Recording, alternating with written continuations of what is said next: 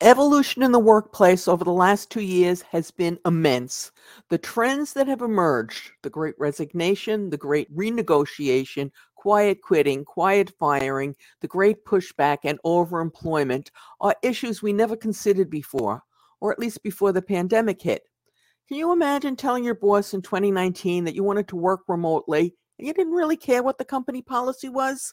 I don't think that would have worked for most of us. Stick around until the end when we discuss the newest trend, which, to be honest, is facilitated by some of what's happened in the last 2 years. But I'm betting many of our viewers will never have heard of this trend, and with good reason. I'll explain, but I'm getting ahead of myself. Okay. Hey guys, I'm Mary Schaefer, founder of AP Now, the place where we curate the latest business intelligence for those who work in, manage, and have responsibility for the accounts payable and payments function. So let's start off with trend number one, the great resignation. You've probably heard of this one and read a lot about it. This was employees voluntarily quitting their job at the beginning of the pandemic in 2021.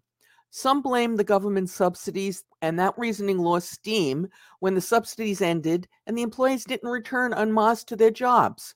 This phenomena was experienced in many countries. It's not just a U.S. issue, it's a worldwide issue. And in case you're wondering where the term came from, Anthony Klotz, a professor of management at the University College London School of Management, coined the phrase, which has also been referred to as the big quit or the great reshuffle. So I thought that was kind of cute. Okay, moving on to trend number two, which is kind of an offshoot of trend number one, and that is what was referred to as the great renegotiation. Many workers took advantage of this opportunity to trade their current jobs for ones with higher salary, more benefits, and better schedules. And of course, this is where we start to hear about remote work. There's also a greater discussion now of work-life balance, and for the first time, workers are actually demanding the right to be heard, arguing in greater numbers for the right to work remotely, at least part of the time. We'll have a little bit more discussion on that a little further on, but this has been a new phenomenon. Okay, phenomena number three, quiet quitting. What an uproar this one caused. Those who describe it as employees doing the bare minimum from their job are not really being fair. Quiet quitting is about giving the job your very best from 9 to 5 or whatever 8, and that's 8, guys, hours you are assigned to work, and that's it. It's not about being on call 24/7. It's not about answering emails late at night or on weekends. And most of all, it's not about being at the beck and call of managers whenever they have nothing better to do.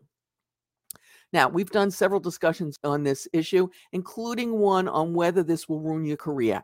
And we'll put a link to it in the show notes so you can watch it after you finish this one. A few of the articles have mentioned quiet firing. I actually worked for a company where this was employed, and I worked there quite a few years ago. And this is how it worked. When the owner decided he no longer wanted a particular executive to work for him, he didn't fire them, he didn't lay them off, he did nothing. He simply stopped talking to them. And then from his lack of communication, the executive was supposed to get the hint that they should go out and find another job. It worked. It worked at the very executive level. I'm not so sure it would work down through the ranks. But anyway, in case you wanted to know, that's what quiet firing is about. Now, before we get to the great pushback and overemployed, which is kind of an interesting phenomena. If you like this episode, please give us a thumbs up. And if you loved it, please give us a thumbs up and subscribe. We produce new content for this channel 3 times a week. Tuesdays and Thursdays are devoted to payment and accounts payable issues, and Saturdays are reserved for Wordle. And we really do appreciate your thumbs up. So thank you from me to you if you've given us one.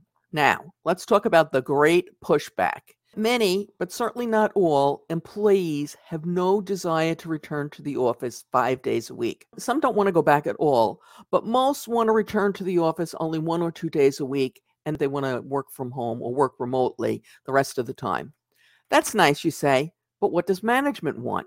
Well, as it turns out, they don't seem to be on the same page, and it doesn't matter so much to them, and they've, issued calls to return to work. And some of their employees are resisting this return to the office, and they're resisting it in great numbers, by the way, hence the term the great pushback. Sometimes this is a formalized outcry, and I'll give you several examples of that in a minute. But in other cases, it's being done quietly with employees just not coming in. I had one colleague tell me that he refused to deal with that crazy Friday traffic. And in fact, usually by Wednesday, he'd had it with commuting and he worked from home on Thursday and Friday. Was this in line with the company policy? No. His company wanted everybody back in the office. Now, how this is being handled, many HR departments, but again, not all, many HR departments are simply not tracking in-office attendance. So there's no formal numbers, but then with them not tracking whether you're at home or in the office, there's no documentation. And of course, the documentation of whether you're working is when you sign into the ERP system. Okay, so I said I'd tell you some people who issued callbacks. So General Motors backtracked quickly after there was a loud outcry from their employees in response to the return to office mandate. Amazon CEO says the company plans to proceed and adapt. Okay, they want to see how this is going to play out. And employees at AT&T started a petition demanding that the company make working from home a permanent option for workers. There are also undocumented reports of hundreds of workers at the New York Times and NBC News who are defying the organization's recent return to office initiatives. So you can see a lot going on here, and certainly a lot of pushback from employees, anyway, the ones who want to work from home.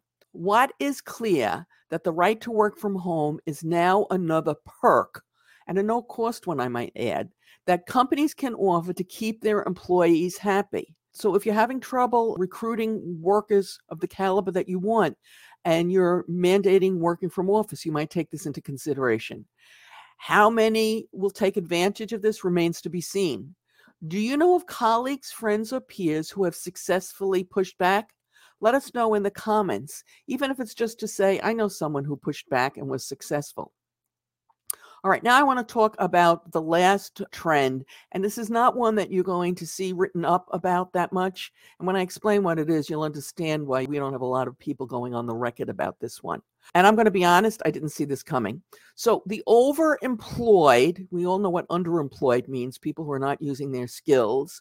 The overemployed refers to a group of workers who now hold two full-time jobs, usually within the same hours, so 9 to 5, 8 to 4, whatever it is. And it's not talking about working a second job after hours.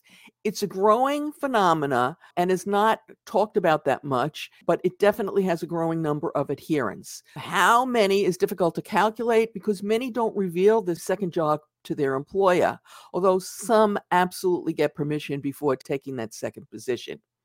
If it's not revealed, and most of the time we believe it's not being revealed, it can be tricky managing the two positions without getting found out. Now, I'm sure some are going to immediately jump to the conclusion that some of the people who are quiet quitting are also overemployed. I'm not sure there's a correlation there, but perhaps there is. What do you think? Perhaps you could let us know in the comments below. That would make an interesting discussion. Overemployment might not be the only thing your employees are doing that you don't know about. They might also be playing games with their expense reports.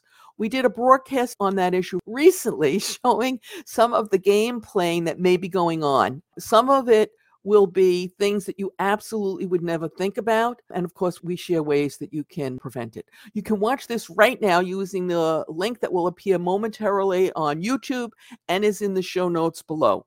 As always, we appreciate your thumbs up, your subscribes, your shares, and your comments.